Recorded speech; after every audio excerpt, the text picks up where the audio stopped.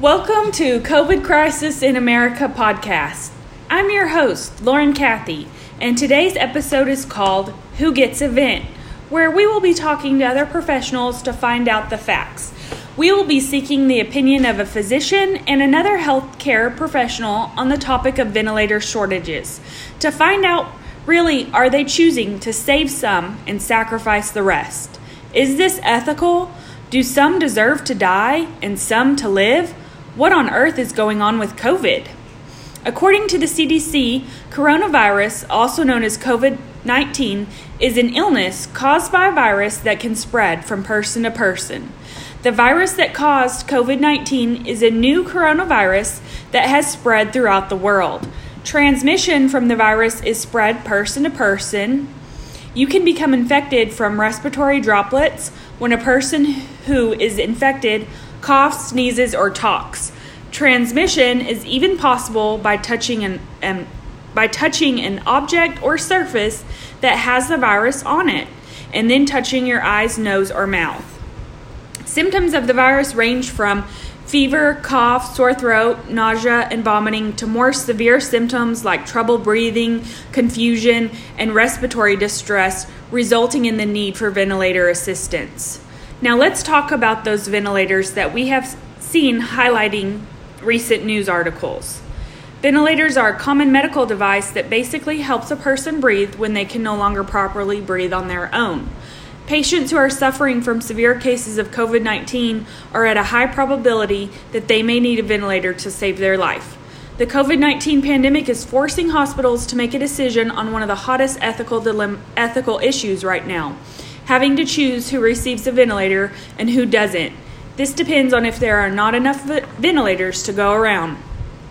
Do doctors actually take a ventilator from one patient and give to another who has a better chance to survive? Who decides this and how? To better understand some of these issues we are facing here in America, I have asked Dr. Ross McKinney, Jr. to join us today. Dr. McKinney is the Chief Scientific Officer at Association of American Medical Colleges. He is an infectious disease specialist and a member of Duke University faculty. He's here and ready to answer some tough questions and to share his insight on the ethical dilemma we are seeing today. Dr. McKinney, thank you for being here today and joining me on today's episode of COVID Crisis in America. Yeah, my pleasure, Lauren. Dr. McKinney, as physicians, you are trained to do all you can for our patients, but ethical guidelines that have been developed for COVID stating that the goal is to save the most lives, even at the expense of some virus victims, if there are not enough resources. Tell me more about this. This must be a difficult topic to discuss. Well, Lauren, it is hard. Physicians have been trained to save lives. What we're experiencing now is different from anything we've ever had to confront before.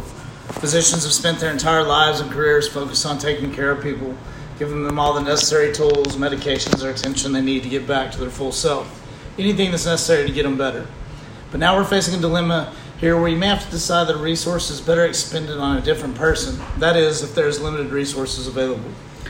Dr. McKinney, what kind of triaging are you seeing? What kind of criteria are people who won't receive a ventilator? Let's say there are around 60 people in a hospital right now that require a ventilator due to COVID, and we only have 50 ventilators total to supply. What factors play a role when deciding? Okay, so some things we've learned from other countries kind of helped us out here. Italy was hit hard, and we've learned from Italy that they used a body mass index as one of their criteria. People with a higher BMI didn't respond well to a ventilator, therefore they didn't benefit from it. So if we had a limited number of vents, a patient's weight could be a potential factor you would use. I understand. Okay, so I've read news articles that say age might be the most sensitive issue of all. Why is this? Well, there's two answers that age might be a factor. First one is just the medical, that we know that people who are older tend to get sicker with COVID-19, and the probability of any intervention being successful obviously becomes lower the older somebody is.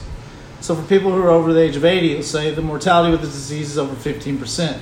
In their 70s, it's around 10%. So given that we know that mortality goes up, it's a factor that's worth considering in whether to offer an intervention. If somebody is otherwise, however, equally likely to have therapeutic success, then the question of age becomes one of fairness. And you might consider that you would give the younger individual the ventilator.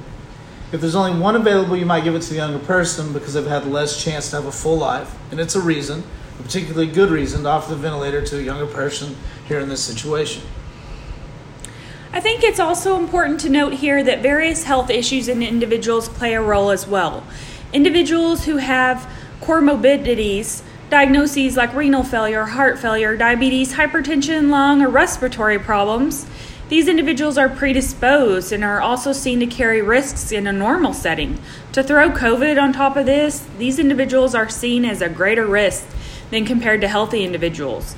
There is also a scoring guide, not often mentioned, called the Sequential Organ Failure Assessment, which scores individuals based on whether or not they can make it to just a year from now.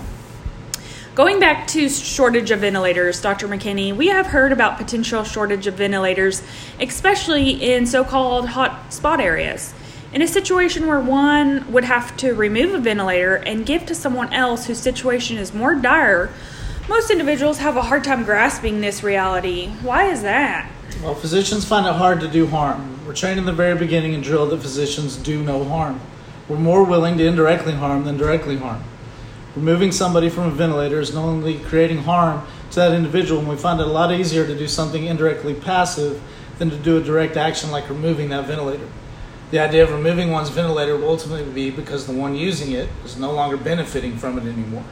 We can only hope that we're never in a situation where two people who have the same exact equal possibilities of being helped and there's only one ventilator to use. Wow, yeah, that would be a very difficult situation for not only the physician, but it would be extremely emotional for the nurses, social workers, and family members of the patient. Speaking of social workers, next we have another special person joining us who is a social worker, and we will get her thoughts and viewpoints of the COVID crisis in just a moment. Dr. McKinney, thank you for again speaking with me.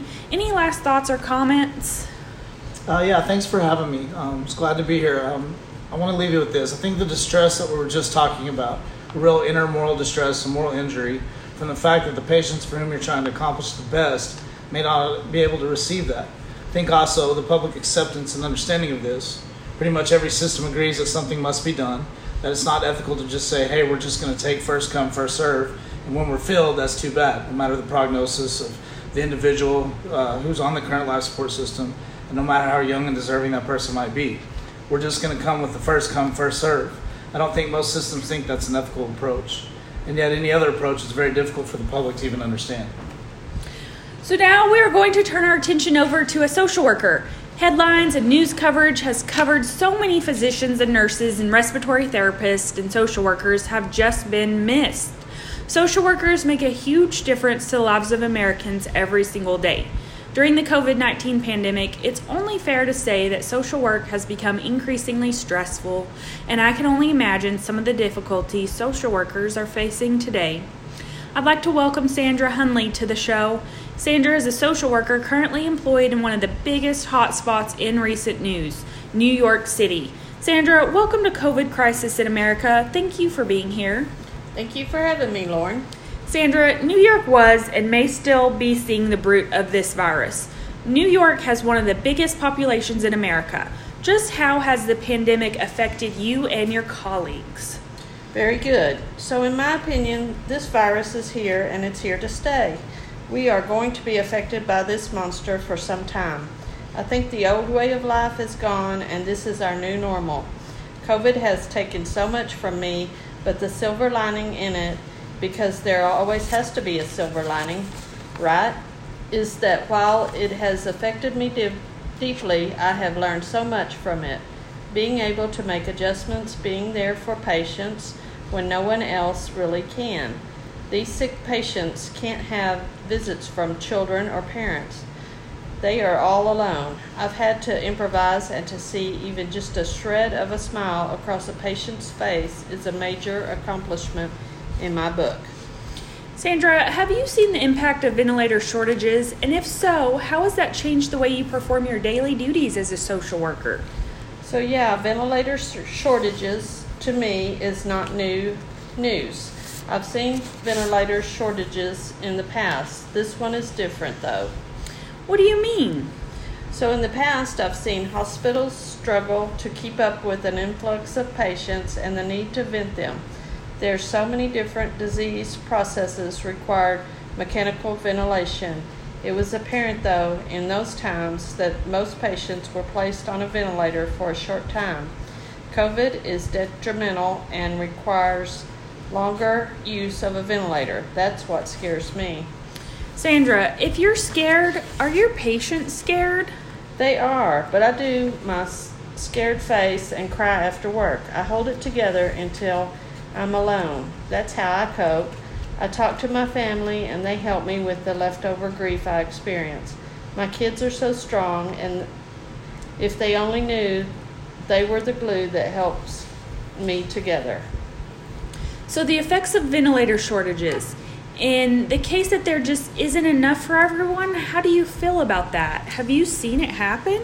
I think it's wrong. I think it's unfair. If I could build a facility with endless amounts of rooms and ventilators, I would. I don't want people to die, not this way. You can't tell me that in America, the greatest country in the world, the richest as well, that we can't develop and produce an ungodly amount of ventilators to serve everyone in need. I don't think anyone should go out this way, but it's my job to comfort and help make their lives and their families' lives a little more manageable if they do die. It's not my decision to withdraw life support, it's the doctor's. Yes, I have seen it happen. The doctors make the decision. They let the family know, but then they give a referral for social workers to see the patient and the family. That's it. They hand it off to us. Feels like a slap in our face. Meaning the social workers, and we are the ones picking up the pieces. So by picking up the pieces, what do you mean? We are the ones actually picking the family members up piece by piece. Social workers offer so many services like grief counseling, financial assistance, referrals, child care assistance, assistance with after effects of death like funerals, cremation, and the list goes on and on. What are some of the other things social workers are doing to serve their local hospitals or communities during this pandemic? Social workers can also play a role in advocating for their local, state, and even federal to change policies. Policy changes can ensure that people's basic needs such as housing, healthcare, income, food are not being further reduced during this extremely hard time. Any last minute thoughts, Sandra? So I'd like to leave your audience with this. Social workers are needed to navigate the uncharted territory during a global pandemic, and we are here to assist individuals and communities to assist with grief, anxiety, trauma, and confusion. It is important to incorporate social workers at all levels in the healthcare system. Not only can social workers help as individuals try to rebuild social connections and adapt to life after the outbreak, they can also support political and healthcare systems better prepare for future public health crisis by ensuring that people have access to basic needs such as income, food, housing, and health care. This concludes our interviews for today's podcast. I'd like to thank both of my guests for being here today. Thank you both for your work during these stressful and hard times. In a world full of conflict and confusion, desperation and death, I'd like to stress that in a world without medical professionals making decisions for us or against us, we would be left to our own devices. I certainly can't see myself being able to intubate myself, inserting a breathing tube, bagging, and sedating myself. I rely on doctors and nurses to do this. I trust medical professionals, and that if they were to tell me that my 90-year-old grandfather was not doing well on a ventilator, but a 10-year-old would and needed it, I would be heartbroken, yes. And as harsh as it sounds, I couldn't agree more with allowing the 10-year-old a chance at survival. Thank you guys. See you next week.